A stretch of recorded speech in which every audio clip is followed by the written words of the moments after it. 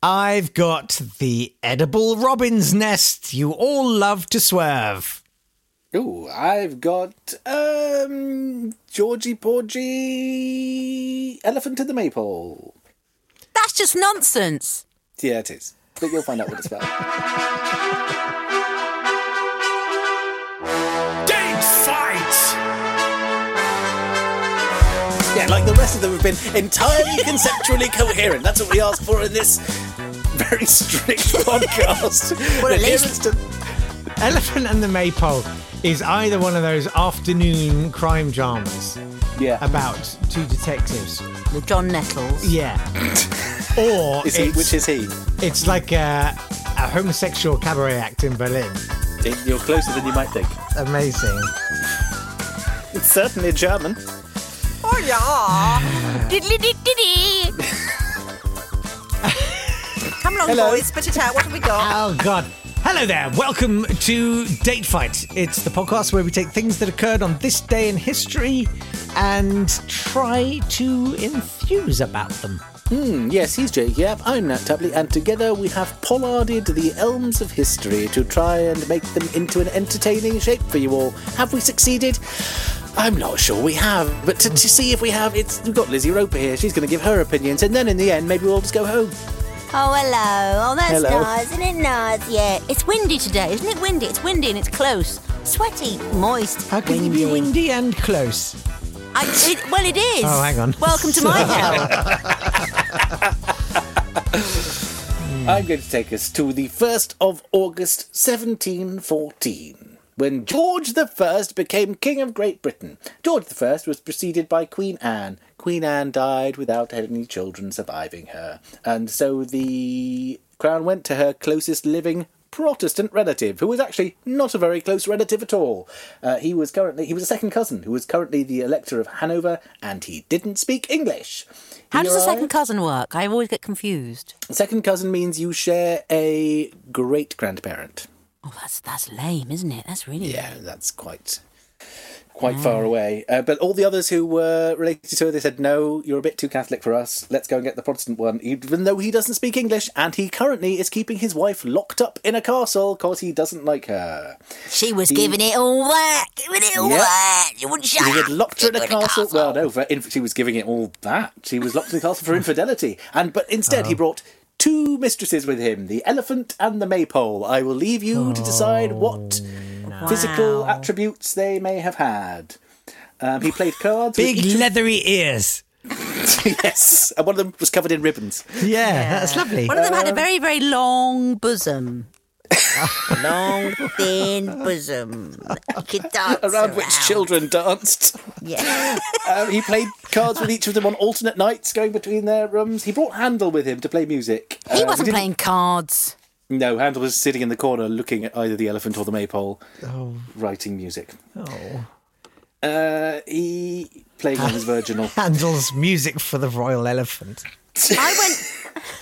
When I went to school, Handel, we was in an old house, and Handel used to go on holiday there. It was this big old house in Edgware. So we all had to learn Handel songs for Founders Day. But my friend and I would like to change the words to Did you not see my lady go down the garden swinging? And then it got all about pubic hair because we were 11. Wow. For she has twice as much pubic hair. It didn't scan, but it made us very happy. It's not the point. I used to sing songs like that with not the first idea of what I was singing about. No. Like, you know what I mean? Yeah. We used to sing, Daisy, Daisy, give me a to chew. I'm half crazy, my are turning blue. Not a clue. But Handel don't write that one, did he? Yeah. This is last night of the proms, isn't it? A soldier I must be. Two pistols by my knee. You for curiosity. To fight for the old country. Oh, you could say that one because that was all proper. Yeah. You couldn't get into trouble for that one. No trouble here, sir. Move along. George I tried to take over the government, but he preferred Hanover. Everyone just did what they were told because there wasn't a parliament, and he couldn't chair cabinet meetings. He went to cabinet meetings, but he didn't understand what anyone was saying. He tried to hold them in French, but no one spoke French, so he gave up, left it to Sir Robert Walpole instead. He kept on pining for Hanover. He went back and he died of a stroke in Hanover. He was the last British monarch buried outside the UK. That's George I and his amusing mistresses, who became king today in 1714. Excellent. You've done very well. I feel I have something of greater import. Oh. That'd be bloody good. Is all right. It will. Several times. I'm doing my David Starkey. The year is 1893. You need some sort of bump. And walking down this corridor that I'm walking down now is Henry Perky, who has an invention that will change the world. Was his brother called Pinky? So Henry Perky, on the 1st of August 1893, puts in a patent. Was it to make ladies hang out in very cold rooms? It's for shredded wheat. Oh. Really? Yes. So now, he looked at Sweetman. How do you shred that? Well, in the early 1890s, in a hotel in Nebraska, Perky, who wasn't quite as nominatively determinant as you might think, as he suffered from quite copious diarrhea. Oh, wow. Wow. Shredded wheat's not going to help that. That's what you need. No, well, he met a man. Yeah. I mean, it just says to wipe it. It just says similarly afflicted. I mean, were they both? How did they find out? Well, the balcony. Never mind. Two men who both resembled brown felt tip pens that would not dry up. Is that what we're talking about? So he saw this guy and he was like, sir, it appears you are afflicted with diarrhea. And the guy said, yes, but I am eating the perfect remedy, boiled wheat with cream. Ooh, boiled wheat with cream, you say? Yeah. Now you're talking. Lie down and let me lick you. Nope. So he thought, well, this is an idea, boiled wheat in cream. And so they developed this process where you soak the wheat and then you apply pressure and then you can, shred it and blah, blah, blah. And he was actually trying to get a railway carriage building business off the ground. But nothing happened with that. Because he spent... Yeah. It spent all this time diarrheaing everywhere. Well, every sales pitch went so badly. Tell me, sir, does this railway carriage come with a water closet? No. So... All right, I'm out. Anyway, so he invented shredded wheat and he tried to sell the idea to John Kellogg and his brother Will Kellogg. And the Kellogg... Will Kellogg said it's like eating a whisk broom. Yes, he's absolutely right. It's absolutely right. So that was it. It never... I bet you can't eat 3 whisk brooms. Anyway, so he... got to eat one, they're horrid. I don't understand how you go from boiled wheat and cream to calling it shredded wheat. It's not shredded. Your pants might be shredded, but your wheat isn't. Is that why it's called Shreddies? Because the guy... Yeah. No.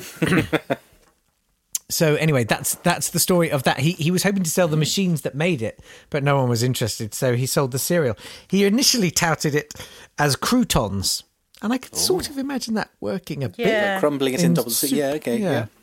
But tasteless. it is the absolute worst of the cereals, I think. Breakfast-wise. Yes. What about that? One? What about grape nuts? I love a grape nut. No, grape nuts. Like a grape nut? Oh, I love a grape nut. See, I thought for years... little nuggets of horror. I thought grape nuts for years was just another word for hemorrhoids. I didn't know it was...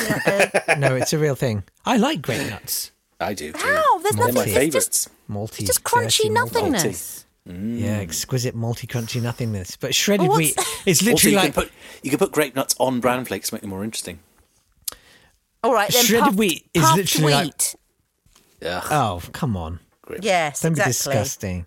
Exactly. But yeah, if you cover it in a generous portion of invert corn syrup, in like high fructose. Yep. Whoa. they're adequate. Let's do birthdays. Happy birthday to Emperor Pertinax, born on this day in 126 BC. Emperor Pertinax sounds like an Asterix character who habitually talks in non sequiturs. He was the son of a freed slave. He became a high armour officer and vowed to restore discipline amongst the Praetorian Guard, which led to him being murdered by the Praetorian Guard. He was emperor in the year of 5 emperors, so almost everyone got to go that year. And after he was dead, the Praetorian Guard auctioned off the title of emperor. They just went, well, we killed the last one, who wants to be now? It'll go to the highest bidder. And it did. Happy Death Day to foghorn-voiced Ultra Tory who successfully commercialised romance and about whom no one has a good word to say, Cilla Black. She was a national treasure. A national treasure as long as that nation is Spain, where she lived.